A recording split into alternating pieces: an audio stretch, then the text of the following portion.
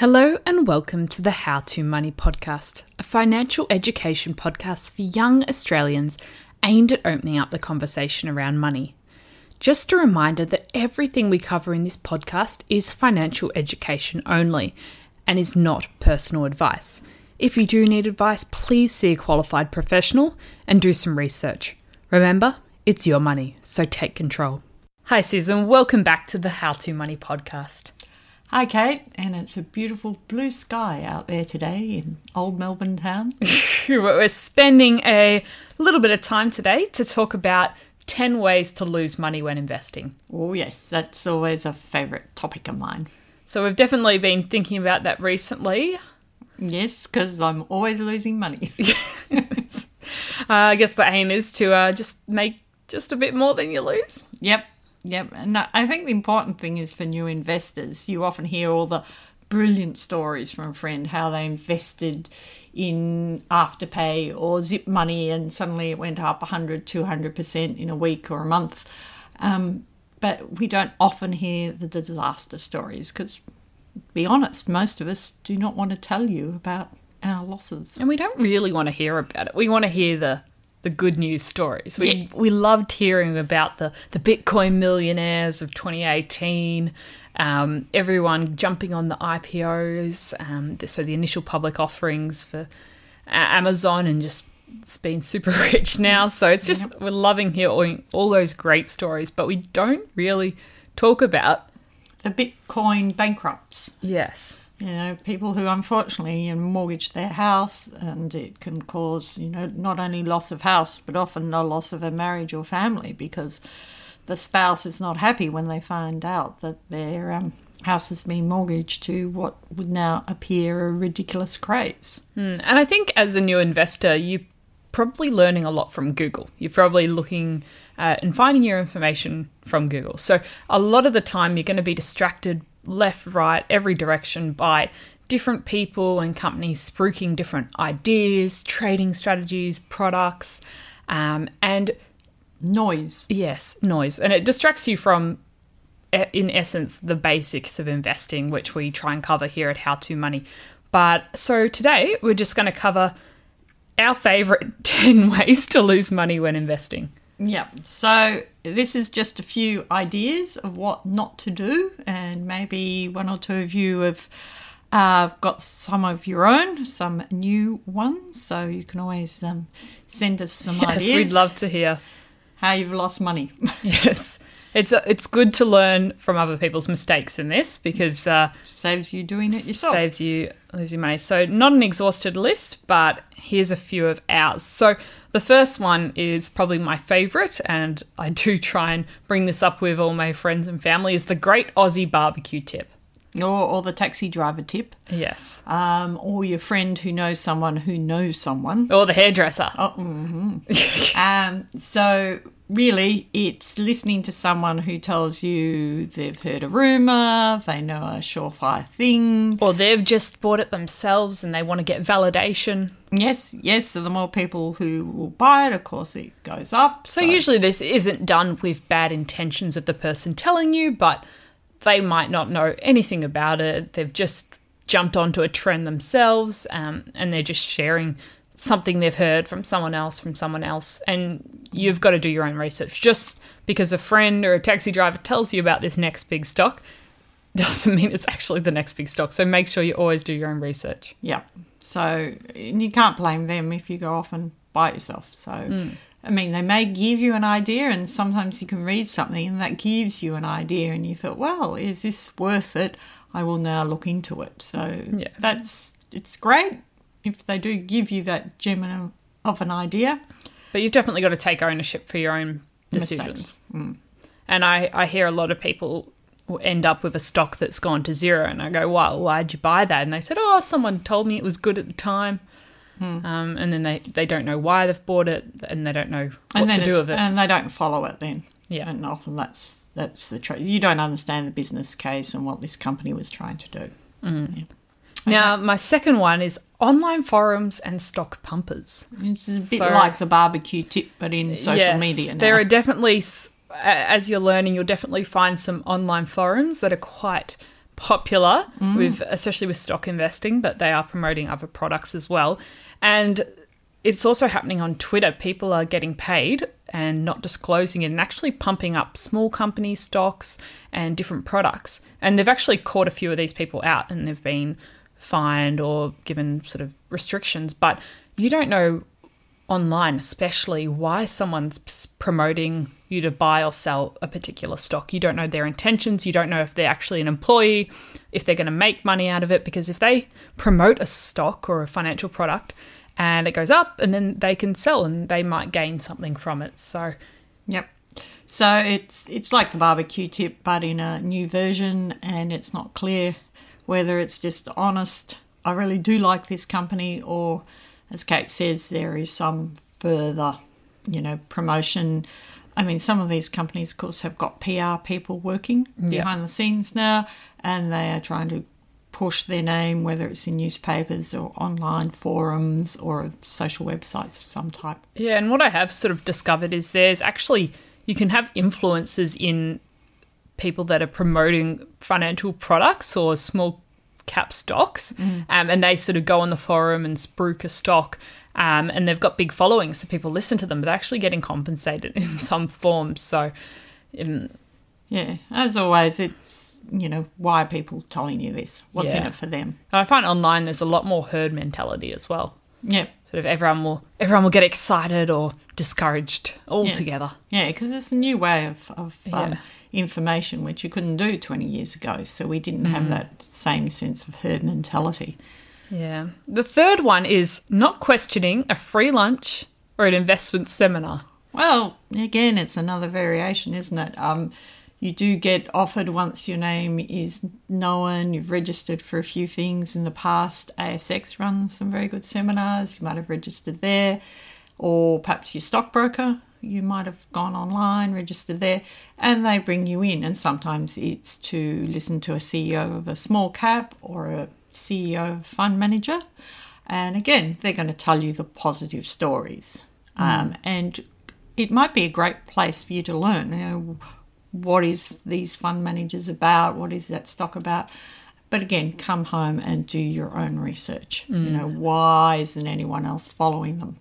And it may be you'll discover a stock that no one follows and it will become the next big thing. But again, do your research. Yeah, because no one's putting on these free seminars, lunches for free. They've got an angle, they've got something to push, they've got something to get out of it. And also I'm starting to see free strategy sessions or portfolio reviews where you hand over all of your data and they give you some ideas and things like that. But be very careful about that, because you are giving them your financial information or personal details, and they're coming back to you with some solutions. So be aware of those things as well. And often they come back to you with solutions and quite a big price tag. Yes. I'm giving you this advice, but every trade will cost, literally hundreds of dollars for their advice, or they want your ongoing business, or they want your super, or they want your financial planning. And as soon as the sales rep gets a whiff of you being a potential client, they will hound you. Well, some might. So again, think, what's in it for them? Do you understand the fees? It may be perfectly free. I went to a really interesting seminar because I was an investor in a large healthcare company, and I never could quite work out what they were trying to sell. They were saying, we just want to understand why shareholders like this company. And it was really weird. I listened to them for about an hour. There was a number of people who ran self-managed super funds there and who held this share. And most of us had held it for a long time. And, we just didn't work out the game plan. So sometimes it is not obvious what they're trying to get out of you. They may have just been trying to get our names and addresses to actually push something else totally different. The fourth one is trends. So that's probably, you've seen it recently with crypto, marijuana stocks, drone stocks, lithium, just jumping on any trend, having no idea what the background is, all of that stuff, and just jumping on because everyone else is, and your neighbour's telling you, your brother's telling you, your teacher's telling you, and just getting on it. Yeah, and my sister-in-law turned around and said, I think I'll invest in Bitcoin. And then this is from a lady who has never invested in anything in her life, and at 50 she's saying, I'm going to invest in Bitcoin. I'm just looking like mouth open. And how do you say, I don't think that's the right way to spend your hard-earned savings when it's something hard for most of us to follow, let alone a new investor. Occasionally trends do stay, but often they just come and go, and it's been happening for hundreds of years, people jumping on trends back from Tulip Mania. Yep, and you can look at, for example, Bitcoin, and there was many. It wasn't one Bitcoin to buy. Or drones. There were many little companies that set up in drones, and some look fantastic, and maybe they will survive, but often there's a lot of hype at the start. You're getting really excited. It takes a long time to commercialise. Yeah. They've got to wait for government orders, or they've got to wait for the manufacturing, and we often don't realise, or perhaps it's not well explained, between the difference from the hype or the potential of that first drone they built, or that first prototype, to actually commercial and making profits. I mean, when drones first started becoming commercial, we were very excited about that, and now we've just sort of got bored and moved on. But and we were totally jumping on that trend. Yeah, and we're seeing hemp, marijuana, lithium, as you said, anything to do with electric cars seems to be another one. And there's a lot of small companies will start. One or two of them will be probably very successful, but do you know which one it is, or do you buy 10 of them, say, and just hope that one of them will turn out? But most of us can't really afford to play that game. The next one is IPOs, so initial public offerings, and crowdfunding. Mm-hmm. So IPOs have been around for a long time, so that's how a company may originally list onto the stock market here in Australia. They issue what we call a prospectus, which is a very large book that's hundreds full of of legal pages. jargon. Legal jargon. You now get it online. You can read, and right at the back it'll have a form to fill in, or you go to your broker and say you want to invest. So a minimum amount usually will issue so many shares. So it might be, $10,000 gives you 10,000 shares. It could be something like that, or so they settle all out when it will list. They put in there the risks as they see it. It doesn't mean they've covered every risk known to man. It's just the risks that they see to this new company. Any trading history. A lot of them do have trading histories. They're a private company going public. Who their bankers are, all that sort of thing is very detailed in there.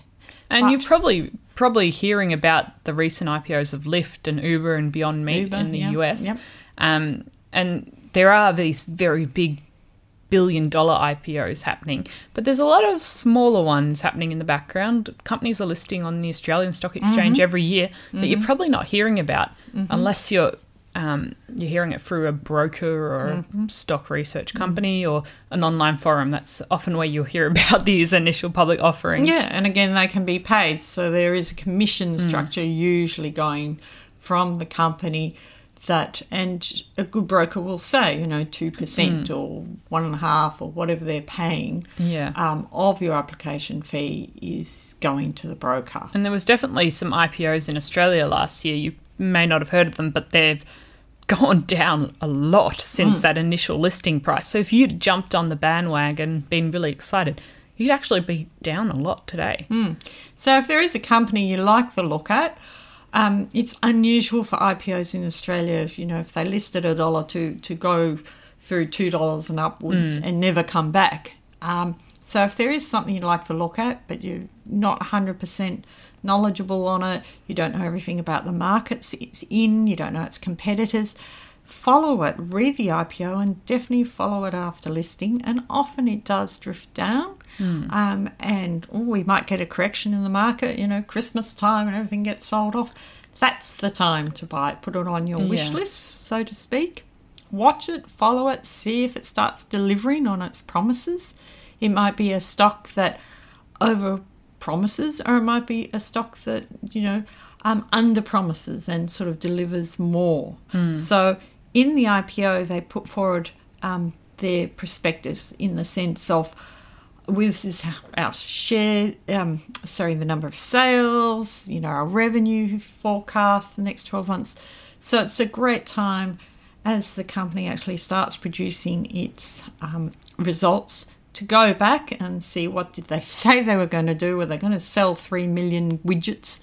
Did they actually do that? Did they sell more? And then that might give you confidence to go, yep, I really do like the stock. It's doing what it said it will do, and that's very important. And then that may be a good time to buy. And one thing on that I also wanted to mention crowdfunding, because that's sort of been developed in the last few years, and it's recently become sort of more legalised in Australia by the government. More popular, I'd say, with the younger investors. Yeah, because so it's not something the older investors are used to. There's Australian-specific platforms. They're letting you start investing in small companies. Now, these aren't necessarily going to be listed on the stock exchange. It might be a private crowdfunding. So some of the financial technology companies, the small startups, have been doing crowdfunding. And so their minimum's about $100. But it's even riskier because there's a lot less liquidity. Unless that company is bought out or lists eventually, I think it's going to be quite difficult if you do want to get your money out. No, they might offer you an online market, but that will be very restricted to other of those private investors who want to do it. And again, how much information do they have to give you? As much information as a listed company, which has to publish its accounts. You'd have to look into that. What sort of information as a private investor will I get? Yeah. And if it's a very sensitive area, they're going to be very careful about telling you, all that forecasting information, because, this might be an area that's right for competition, and they don't want to give all that away to the competitors. So do look at the sort of information you get in a crowdfunding. And especially if they haven't launched their product yet, there could be many, many delays. So I definitely not plan on using the money for a while if you're going to lock it up in crowdfunding. It's a lot less liquid than a company that's listing on the Australian Stock Exchange. But it's a good thing to look at if it's an ethical thing that you really want to succeed. Well, it's about putting your money where your mouth is. But I think crowdfunding has the role there. It does have more risks associated, but it's a good opportunity for people to be involved in companies they believe in and support. And there are a lot of ethical focused businesses starting to crowdfund as well. Yeah, so all options there to look at. Okay, number 6, your investments are in someone else's name. And you say, how could that happen, Kate? And sometimes you hear the stories and people transfer their money to their advisor or their broker, and the broker buys the shares, but the broker doesn't, or the advisor or whoever it is, doesn't get them in the investor's name. They buy them in their own name or the company's name. So there's always a risk there. That might even be part of their process. But if you're not the legal owner of whatever the investment is, when it comes to if something happens and you have to wind up the company or someone's not acting, broker needs money ethically. I think there's been a few, ASIC have disqualified a few financial advisors and accountants, and they published them all online. So ASIC name and shame companies and people, because the advisor, the accountant, has gone off and spent some of the money. Yeah, there's been quite a few funds management and futures traders and things like that, which have ended up, when you bought the future or bought the share in the advisor's company. Advisor's company had a bit of fraud going on. The rules and the accounting standards weren't very well maintained, and hence the investors lost their money. So they thought they owned, the 1,000 BHP shares, but when it came to the crunch and the company folded, it was much harder to prove because the shares had been sold because they're in the advisor's name. And I think I've been reading recently about a few of the hedge fund scandals in the US. And when you're putting your money in a fund, you're not specifically owning the underlying assets. You have units in the funds, and the fund managers, some of them went off and lived very extravagant lifestyles and cooked the books a little bit. Yeah, and it's still happening. So I don't want you to don't want to scare you off anything, but it's really good to make sure if you are using a intermediary, an accountant or an advisor. Yeah, even an online broker. Yeah, make sure the statements are in your name. Yeah, make we sure talked about the CHESS holdings. Yes. So you get a CHESS holding, it's still in the post, it should come to your address, your name, very clearly. So don't just sort of get it and toss it in the bottom drawer. Take the 2 seconds, really. That's all it takes, is my name on the top, my address, and is that what I brought? Is it the right number that I asked to buy? Is it the right company? Yeah. And I had a classic case of a friend of mine who brought a company, I think it was Ivanhoe something. Then they thought they were buying one. It turned out there were two companies with the name Ivanhoe. Who would have thought?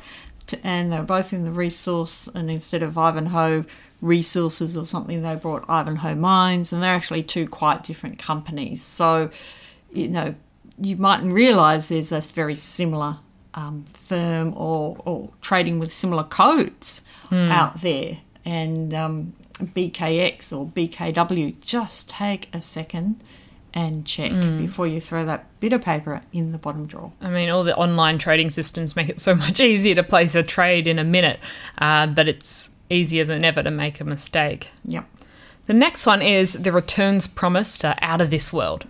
Well, the old one, if it promises, too good to be true, it probably is. Yeah, and I think that, but it gets people every time. Like ASIC are always releasing stats of the latest financial scams and how much Australians have been scammed of that year. And it's millions and millions of dollars. And it often comes back to sort of greed and wanting to get rich quick.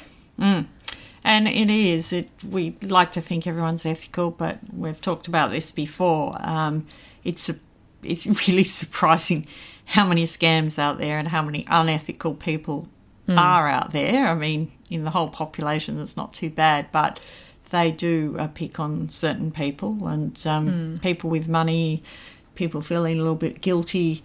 I had on my mobile phone the other day the phone call on quite a well-spoken Australian voice this time telling me my tax was due, and if I didn't press 1 immediately on this phone number, they were starting legal proceedings. And, the tax office never rings you up and demands money. And luckily I've paid all my tax. But it is quite, confrontational in the sense it's no longer the Nigerian, scammer. And, it can fool people quite easily. And if you feel a bit guilty, I haven't paid my tax. Oh, well, maybe they are chasing me up. Or if you're thinking I've lost money here, I'm trying to make it up somewhere else. We've all lost money. That happens sometimes. People do lose some money. But Yep. they were not supposed to be playing with that money to begin with, or they couldn't afford to lose it. And they take an even bigger risk to try and recover the money. Up. Yeah. So that pushes you under more pressure to take that bigger risk, or that, the barbecue tip because someone said it's a sure thing, or the horse race bet. I mean. Yeah, or there's something online, we'll double your money in a week. Yep. Or this stock will go up 200%. Yep. I promise you. Yep, and I've had a financial planner that's promised me certain things, and I go, how can you, in this day and age, make those promises? Yeah, I'd be very wary if anyone's promising you anything. Yeah, so they can say on past performance it's double, but as you know, past performance. And if their performance is amazing compared to the rest of the market, what are they actually doing? Are they taking some very massive risks, or are they using some products underneath the fund or whatever it is to increase their return? So it's worth having a look if the fund is an outlier. There are circumstances where the fund managers have done a great job and they've just had an amazing year, but there's also other funds that are really outliers, and you've got to look at what's going on underneath. Yeah, so great losses and great gains. And it may be the funds that are really losing in the current season because they haven't gone in to certain tech stocks will be the great winners maybe next season. So you get that cyclical movements as well. But always it's, any good fund manager will explain, this is why we made those outperformances, and they can give you a very clear, logical reason. But if you don't feel the reason's clear, again, worst case, you could be in a pyramid scheme or like Bernie Madoff, and he just keeps taking the next person's money to keep pushing up the returns and paying out the I think there's always going to be another scam or another someone promising big returns, and there's always going to be people who fall for it. Yeah, look, we've all fallen for other things in the time. It's a learning lesson. Yes, definitely. Okay, number 8. You send your money off to the Cayman Islands in an effort to evade tax. So someone's tried that one, promising you some sort of... There's a lot of people out there that promise you some sort of tax scheme, or we can do something clever with your tax to reduce it, or get you this amazing tax return, or put you in this strange product. Yes, or claim greater tax expenses, and really there's any legitimate need to, because they sort of do funny cash refunds. I have honestly stayed away from all that, but I've seen even large companies fall into that. They've been advised by tax lawyers to do certain things, and as time goes on, you wonder whether that's the sort of thing they want to be in. And just because it's not technically illegal... But that can change, and then it doesn't always look good later on when you get exposed in the financial press. So, some large companies in the overseas have been exposed for some things that were technically not illegal, but look pretty bad, like putting money offshore and things like that.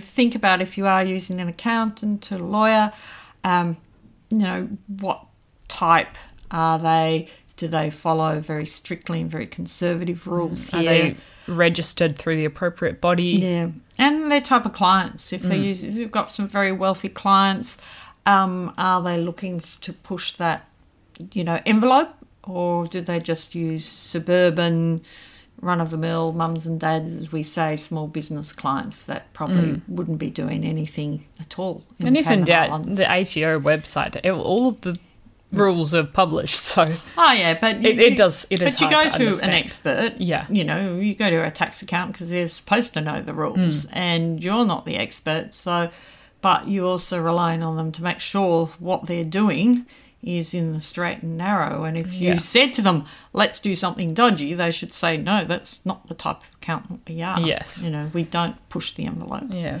But there's definitely creative accountants out there that you can find if you're looking for something a bit different. But and you might send it off, and of course it never comes back. Yeah. And that's very hard to report, because you're the one who's maybe agreed to something that wasn't totally legit in the first place. So they get you caught in that way. And don't get caught up in some strange scam.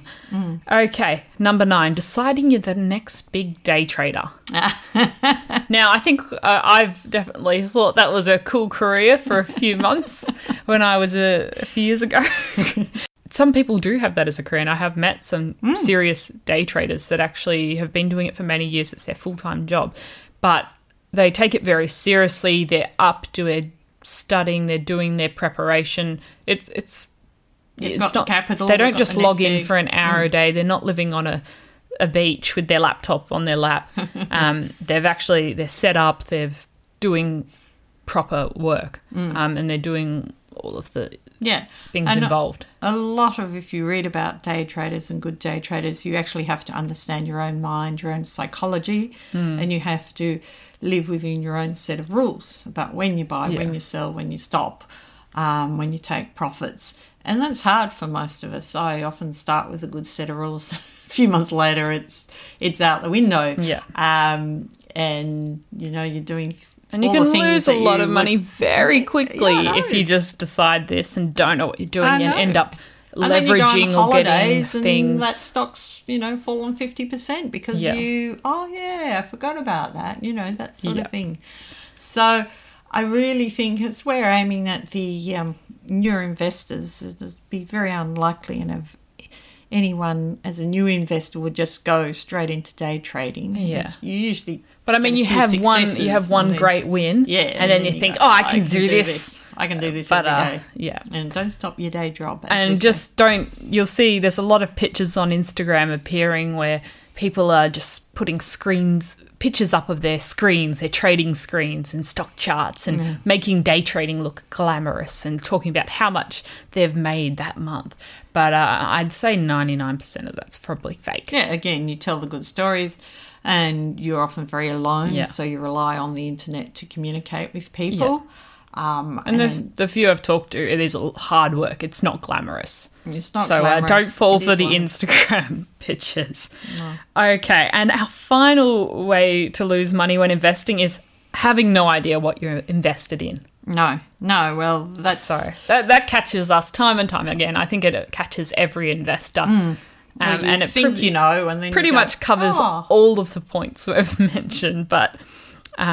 do your research, do your own research, make sure you're not just listening to the forum or your friend or whatever the website's telling you. So yeah, I mean, every now and then you get a tech company or something that is really hard to understand, and I've done quite well with a company.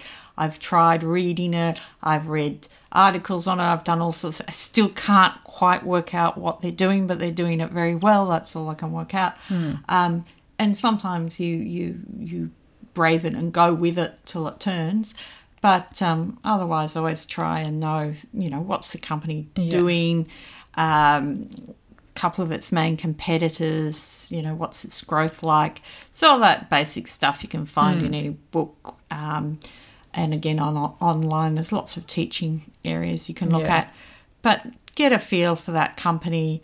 And also the other thing that saves a lot is just the churn and burn. We haven't really talked about churning and burning, getting in and out of companies, not day trading, but not holding a company for very long. And that often comes down to not knowing why you own it. Because you're not sure when you should sell it, when you should buy more, because you're not really sure why you bought it in the first place. So if you're here to invest rather than short-term trading, you're trying to think of firms that will grow with you, live with you, that you're looking for 5-year growth, because I don't want to be having to research every day of the week to find a new company because I've just sold that. I made, a 5% loss. Now I've got to buy another one. I'll make another 5 or 10% loss. So I'll lose my money doing that.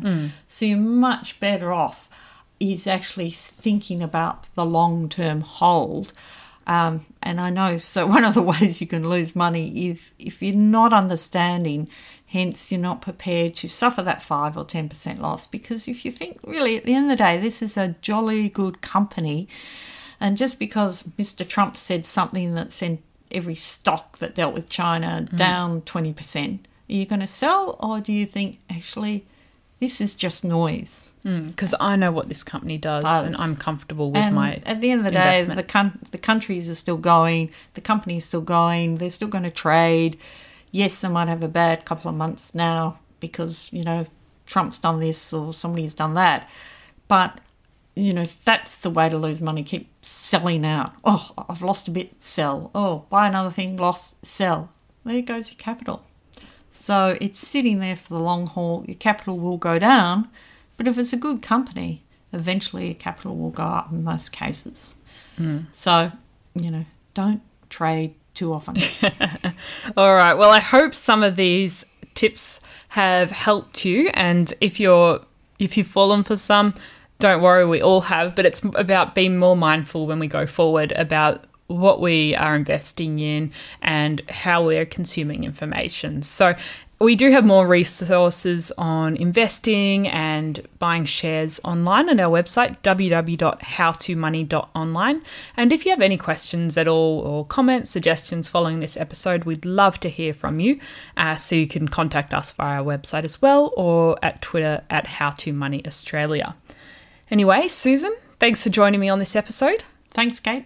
And thanks for listening. You've been listening to the How to Money podcast.